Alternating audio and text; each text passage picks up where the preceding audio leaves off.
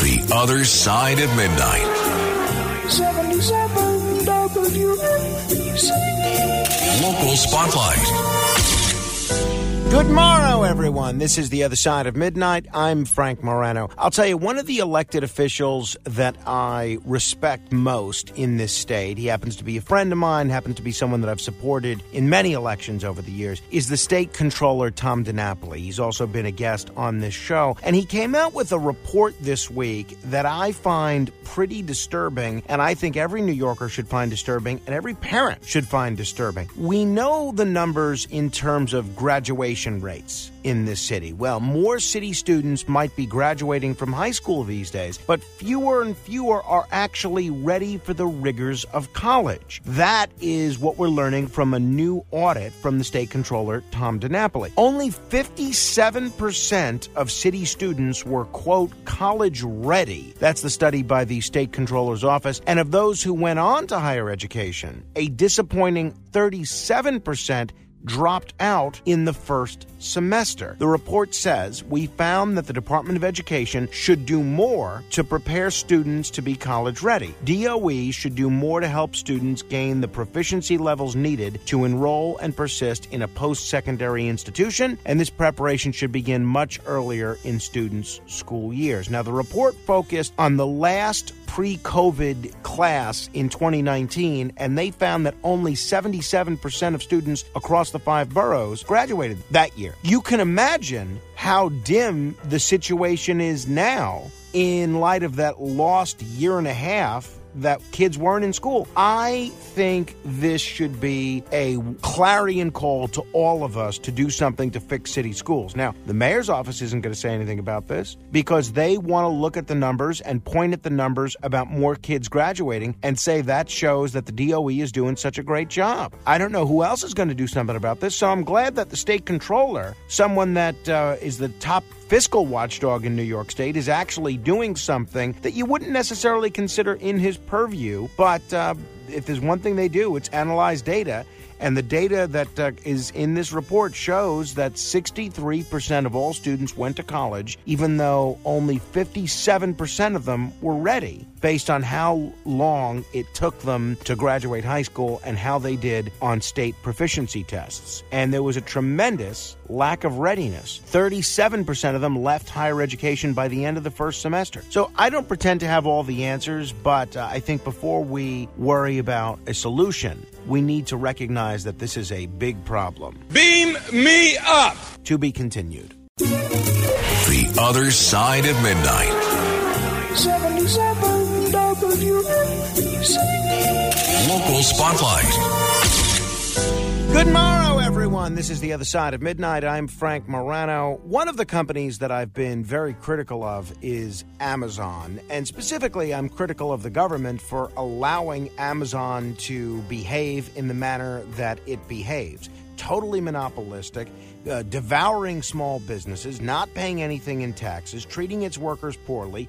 And when the workers where I live in Staten Island voted to unionize, there was nobody applauding louder than me. Well, on Tuesday, Amazon suspended more than 24 employees at a large warehouse in my hometown of Staten Island who had refused to work their shift the previous evening, hours after a cardboard compactor at the site had caught fire. The paid suspensions will last while an investigation takes place, according to a company email to the employees that was shared by the Amazon Labor Union, which won a vote to represent workers at the warehouse in April. Dozens of employees had gathered in a break room Monday night, raising concerns about fire safety and refusing to work. Some worried that the air at the warehouse might not be safe to breathe because of smoke or fumes from the fire. The company confirmed the suspensions, saying that it respected employees' right to protest working conditions, but that occupying workspaces was inappropriate. Well, I wish instead of being so quick to suspend their workers, they were a little bit more attentive to working conditions, doing things like making sure cardboard compactors don't catch fire, doing things like making sure the air is safe to breathe. Under federal law, employees have a right to engage in this kind of activity for protection or mutual aid. you are allowed to protest a dangerous work environment.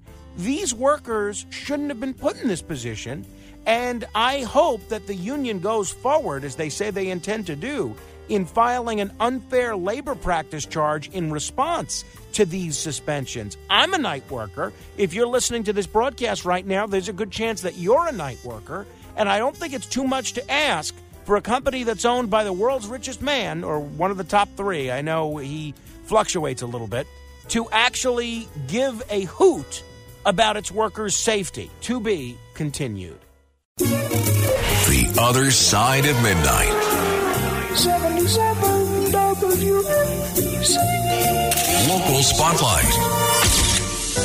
We have been chronicling on this program a national problem, a national teacher shortage, which is resulting in people that aren't necessarily qualified to be in a classroom, put in a position to teach children. And what it's resulted in different communities around the country is major bonuses to either get teachers to stick around a little longer and put off retirement, or bring retired teachers back. Well, let me tell you what a school district in New Jersey is doing. They are offering $92,000 salaries to lure retired teachers back to the classroom. This is the result of a new state law in the state of New Jersey allowing school districts to temporarily hire retired teachers to fill vacant classroom positions. And evidently, it is already having a big impact in Newark. Classes are currently being taught by 26 retired teachers, and another 10 retirees are going to be starting in the next few weeks. That's according to the Newark Assistant Superintendent. The newly hired teachers include some who retired within the last 2 years and some who left as long as a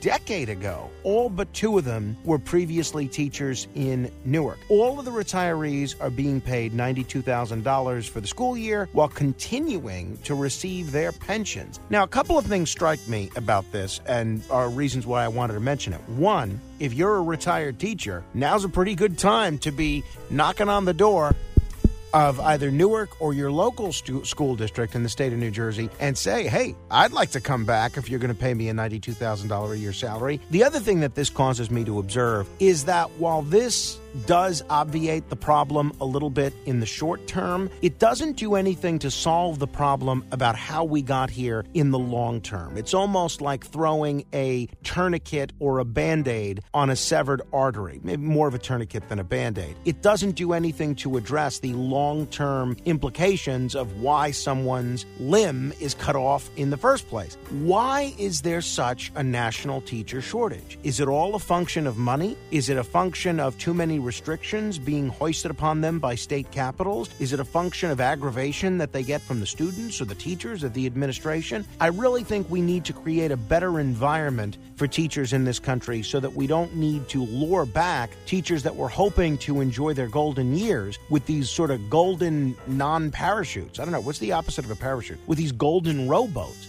So hopefully this is an indication that we need to fix our education system, not only in terms of doing a better job of educating children, as we spoke about at the top of the show, but in doing a better job of looking out for our teachers and making sure that these folks know how much we in society value them. After all, a teacher is the most important job there is. Without teachers, where does everybody else come from? Beam me up!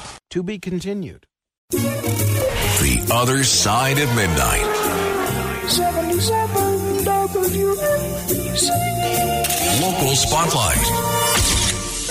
1 more hour to go. Don't even think of touching that radio dial. This is The Other Side of Midnight. I'm Frank Morano here on 77 WABC. It's no secret that one of the issues we've spent a great deal of time talking about as a radio station is bail reform. And a lot of people have been blaming bail reform for the uptick in crime that we've seen not only in New York City, but around the state. And some people have questioned whether or not this is a right-wing talking point, if this is something that's brought up by the New York Post or Republican politicians in order to demonize Democrats. Well, I'll tell you, I heard one of the most fascinating interviews yesterday right here on this radio station. It was on the Cats at Night show. And obviously this is the show that's hosted by our owner, John Catsimatidis. And he was interviewing the Albany County District Attorney, David Soros. This is what Albany County DA Soros, a Democrat, a progressive Democrat, not considered a conservative by any means, had to say about the implications of bail reform on crime in this state and in this city. Listen to this. It's played the most significant part, and I think that anyone who's arguing, to the contrary is being disingenuous. One of the things that we do in public safety is we identify individuals who are engaged in crimes, and we attempt to remove them from community. But when judges are compelled to consider the least restrictive condition, and they're deprived from considering and exercising discretion and considering community safety, those individuals go right back onto the street. And the reality is, it's the smallest number of individuals in our community that are committing the most violence, and therefore this idea that New York State, in its embrace of these criminal justice reforms, this idea that this has nothing to do with the increase in crime it's disingenuous and absurd. Now, if a lifelong progressive Democrat like David Soros can see plain as day the effect that bail reform has had on crime, why can't Carl Hastie? Why can't Andrea Stewart Cousins? And I think the truth of the matter is they can.